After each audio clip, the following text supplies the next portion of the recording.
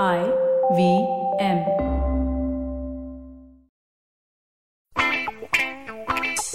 News Kids on the Block.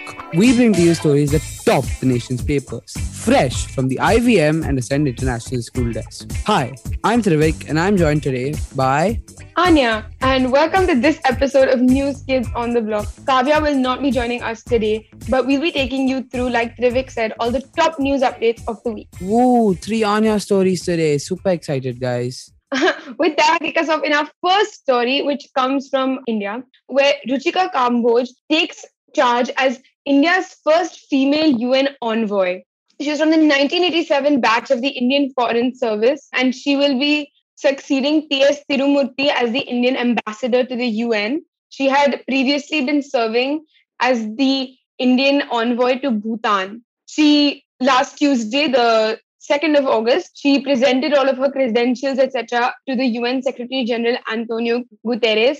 And she also said that in a tweet, she said to all the girls out there, we all can make it. She'll be serving, of course, at the UN headquarters in New York. And I think, this is like a really great milestone. It's great to see women in diplomatic positions in the UN.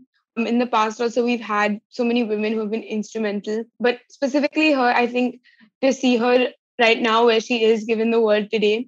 She's had an incredible career, having been posted to the Indian Embassy in France and then in New Delhi and then in the Europe West division of the External Affairs Ministry to even being in Mauritius and working as the head of Chancery at the Indian High Commission over there. She also worked in South Africa. And like I said, her most recent post was in Bhutan, but now she'll be making her way to the United Nations where she'll be serving as our envoy. And yeah, I think that's really commendable. Thank you, Anya. That was a pretty cool story and it most certainly is commendable. Our next story for you today comes out of, well, it technically does come out of Gujarat. However, the story begins as six individuals, all between the ages of 19 and 21, were reportedly apprehended from a sinking boat in the St. Regis River in Aquisson, New York, not far from the Canadian border, according to Inspector Bhavesh Rathod of the Mehsana Police's Special Operations Group, or the SOG. And what's special about this case is the six people who were apprehended refused to respond to the judge's queries in English when they were brought before a court. And the court needed a Hindi translator's assistance. But the court was perplexed because all these kids had IELTS scores between 6.5 and 7. And usually that is pretty good. That means the English should have been more than good enough for them to be able to defend themselves in court at least. And this, what crime that they cause, can also bring up several other problems now, as a user tweeted that the Jugaad culture is becoming more widespread. And another person added, faking IELTS will definitely land them in New Jersey, but once detected, it impacts all Indian students' attempts to establishing profession. And I feel as though this story, there's still a lot more to uncover here, but it definitely does seem fishy. They've actually even started a probe in India about like these centers that are faking or helping to fake IELTS scores, and seems to be part of a much larger conspiracy. And I think, like you said, especially the last part that you said, because Indians just have this like reputation of, there are always every year during like IIT exams or like the NEET exams, there's some story about somebody hanging out of a window giving answers to someone, or some crazy way somebody cheated because test scores are, we place test scores with such value. I think it, like you said, it just sets a bad precedent for like what an Indian is capable of in a larger, more international context. And that's the really sad part of this story. I completely agree. I think it's the more about a statement on the authority of these tests and how it's deteriorating with every instance like this that happens. And yeah, that's all there is to it, really. But with that, we will take a short break and we'll be right back after these promos.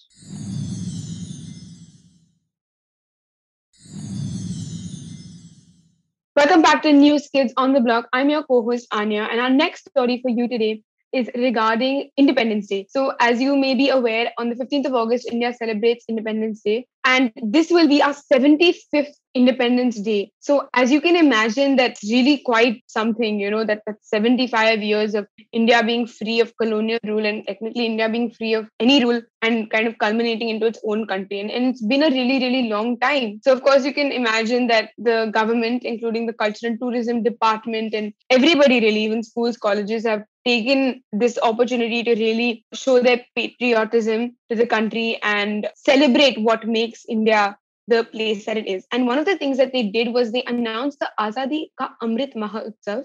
And the Union Minister for Culture and Tourism, G. Kishan Reddy, sent out a statement that said that at any centrally protected monument or any archaeological site museum from August 5th to August 15th, they will not be charged as part of commemorating the 75 years of independence. And I thought that was so cool because it's so simple. Like you go to a monument. It's all of these monuments are such an incredible part of our culture and such an incredible part of the diversity that we find in our country. And just making tickets free allows so many more people to visit them. Prime Minister Narendra Modi announced an initiative called Har Ghar Tiranga, where he just wanted to celebrate the beauty of the flag. So he urged users to change their DPs to the flag. He urged people to take a photo, like selfies with the flags and share them. And you can actually visit the Amrit Mahotsav website to learn more about it. It's a great way that you can familiarize yourself with the culture of India and everything that's a part of it as we celebrate our 75th Independence Day.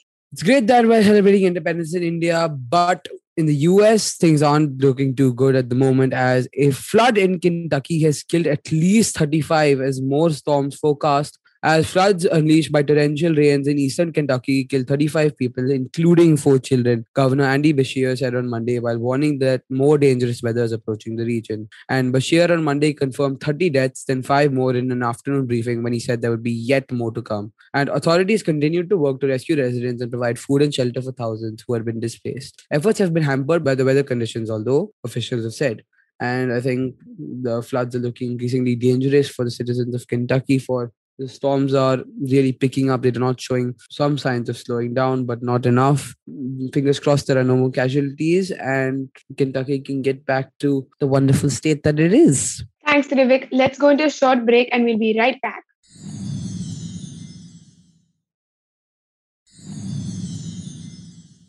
Welcome back to News Kids on the Block. I'm your co-host Trivik Hariharan and passing it back to Anya for our next story of the day. Thanks, Trivik. Our next story of the day again is actually that's like all three of my stories being about pride for India as we celebrate different things happening. But as you might be aware, the Commonwealth Games are currently going on in Birmingham, England, and tournament is hard to call it given its magnitude. But we're currently on the 6th day as of August 4th, 2022. And India has collected 18 medals, including 5 gold, 6 silver, and 7 bronze. And that's really quite something. Our most successful sport was weightlifting, where in total we won 10 medals. And some key names to remember would be Mirabai Chanu, who won the gold. She also won the silver at the Olympics last year.